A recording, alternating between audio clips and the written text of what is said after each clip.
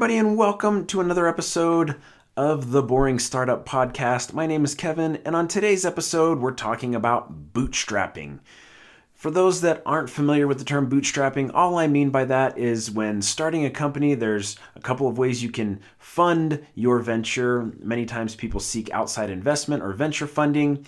When you bootstrap a company, it means that you're just starting it up with the means that you have. In my case, I've been paying for everything out of my own bank account. I set up a business bank account for the company, but that money to start that business bank account came out of my personal checking account. And I've been using just the resources that I have at my disposal to start my company. So that is what I mean by bootstrapping. And on today's episode, I want to talk about some of the things I've done, some of the decisions I've made because I've been bootstrapping the company, and some of the, pros and cons that I've experienced having done that. Now, full disclosure, I don't have anything to compare this to. I've never had a company that's received outside funding, so I can't say that one way is better than the other. I'm just going to talk about it from the perspective that I know and that I've experienced having started my current company. And so just like I said, I want to give a few examples of decisions I've made because of bootstrapping. One I mentioned in the last episode with the 1099s, which was not getting an accountant. When you're bootstrapping and the money's coming out of your pocket, you look to save money where you can. And as I found out with the accounting thing, there's a fine line sometimes where saving money maybe takes up way more time and effort, whereas if you had just paid for some service in the first place, you actually could have saved more money. And just quick follow-up from yesterday's episode. After all of that trouble that I went through with the 1099s, I found that you can actually just file them online. There's lots of services that will charge you a fee. Intuit was one of them. I paid $15 and filed it electronically, and it was done. I started reading the instructions with the 1099s, and handwritten, while accepted by the IRS, is apparently frowned upon, and they really scare you with that in the instructions. So I kind of panicked, but then I found $15. I got my 1099 issue all resolved yesterday, so we're all set with that now. And I didn't want to re-record that episode, so that's just a little follow-up to yesterday's episode. But that's an example, the no accountant.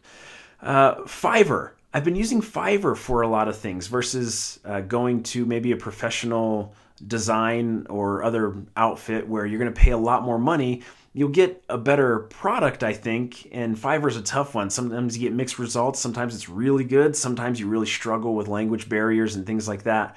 But Fiverr is something that I've leaned on quite a bit because, again, the money is coming out of my own pocket.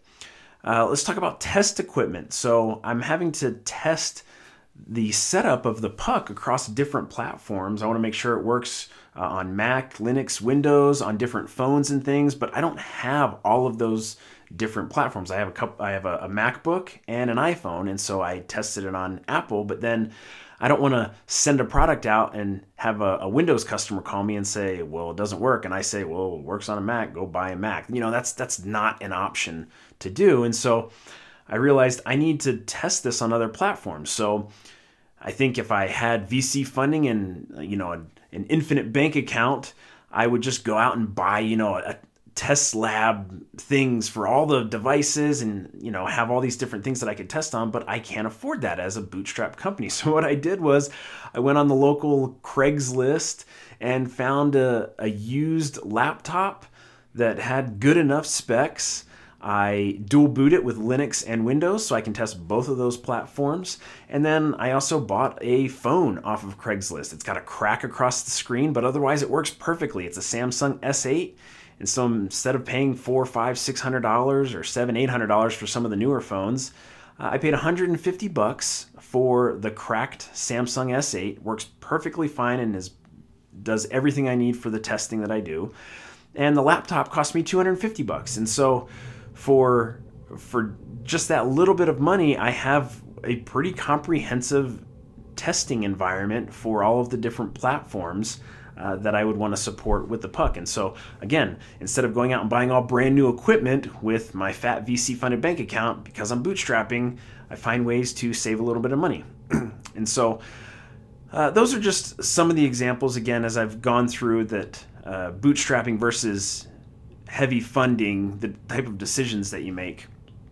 But what are some of the drawbacks to doing that. And so it seems like, oh yeah, if you can save money, why not always save money? Why don't all companies, startup companies, work like this?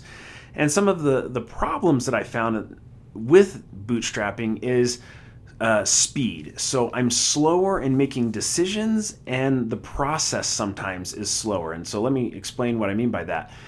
When I'm sitting down and I'm trying to make a decision, whether it's, which Fiverr to choose or which components to buy for some, or which piece of test equipment. I need an oscilloscope to do testing. Well, what oscilloscope do I buy? If money's no option, I'm just going to buy a super nice one that's highly recommended and not think twice about it. But when the money again is coming out of my bank account, I sit down and that decision-making process is a lot longer, where I'm reading reviews and seeing, do I need these extra features that I get for this price, and where do I draw that line? And so the decision-making process is slower, at least for me, when I'm thinking about spending my own money. And then the process many times is slower, where as you could pay for expedited service, things on like the injection molding and some of the components and turnarounds. If you pay more money, you can get those things much faster. In my case, I decided, well, I'm just going to trade that little bit of extra time for the money that I save. And so speed is definitely a drawback, the slowness of decisions and process when you're bootstrapping. At least that's what I've experienced. And then stress. Every decision, I'm worried about making the wrong decision because it's impacting my personal wallet. A great example of this was when I was trying to decide whether to outsource some of the printed circuit board and assembly stuff to China or do it locally for a little bit more. I went through this process of trying to do it locally, stateside, local to my area where I live, and it was a disaster. I ended up spending close to $3,000, $3,500 on a mistake where it just didn't work out. The local fab and assembly houses were not very good quality. I had a terrible board rate where 2 of the 10 test boards that they built for me just didn't work at all. And so that hurt. But the stress that creates of, I just wasted that much money. If I had a bank account with 5 million VC dollars in it, I would have just, 3,000. So that didn't work out. Let's try something else. But when it's your money, there's a lot of stress in that of, if I make too many wrong decisions that have a financial impact, I could be done. Like when I run out of money, I'm out of money. And so there's definitely some stress. So those are some of the drawbacks. What are some of the benefits that I found having done the bootstrapping approach? Well, the flip side of slow decision making, I think the benefit is that you put a lot more thought into your decisions. And so I think it's really easy if you have this wide open stocked bank account to just make decisions of, if it doesn't work out, who cares? If it doesn't work out, who cares? When it's my money, I'm really thinking and being more thoughtful about every decision. Do I really need that? How much do I really need to pay for this service and things like that? And so I think more thought goes into the process, which most of the time leads to better decisions.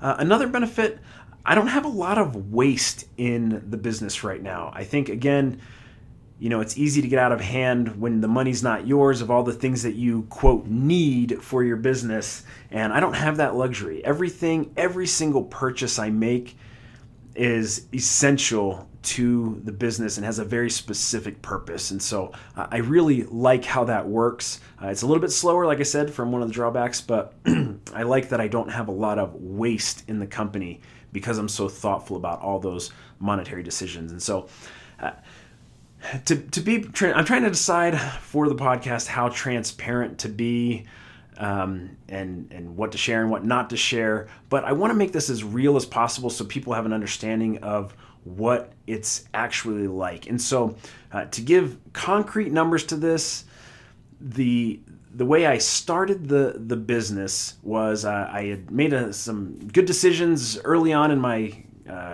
corporate career where I had really stretched myself to be able to buy some rental properties with a couple of friends of mine.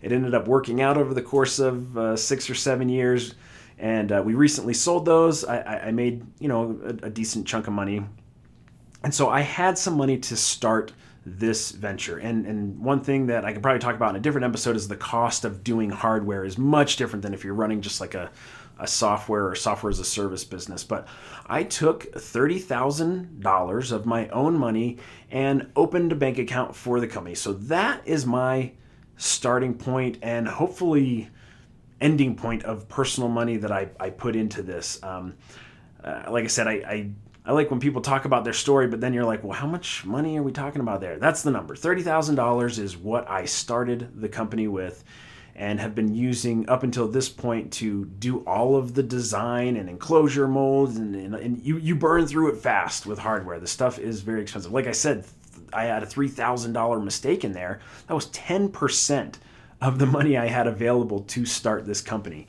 And so that's my story so far with bootstrapping a company, and like I said, some of the pros and cons that I've experienced personally. Hopefully you found some of that helpful, interesting. But that is going to do it for today's episode. I really appreciate everybody that's listening, and I hope you'll continue to tune in and join me on the journey as we try and get this company off the ground.